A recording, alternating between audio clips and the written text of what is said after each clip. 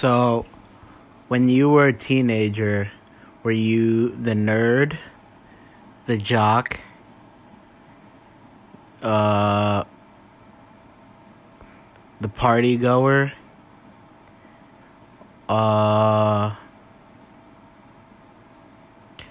musician, the geek,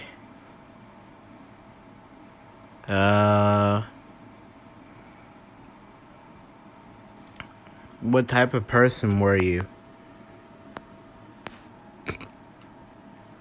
Were you popular? Were you not social? Did you have your own clique or your own group?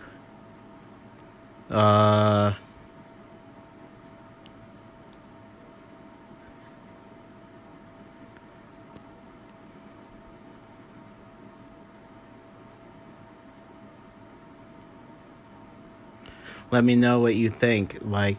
And those are the stereotypical groups when I was growing up. What are the groups that the youngins have today? Are they the same or are they different?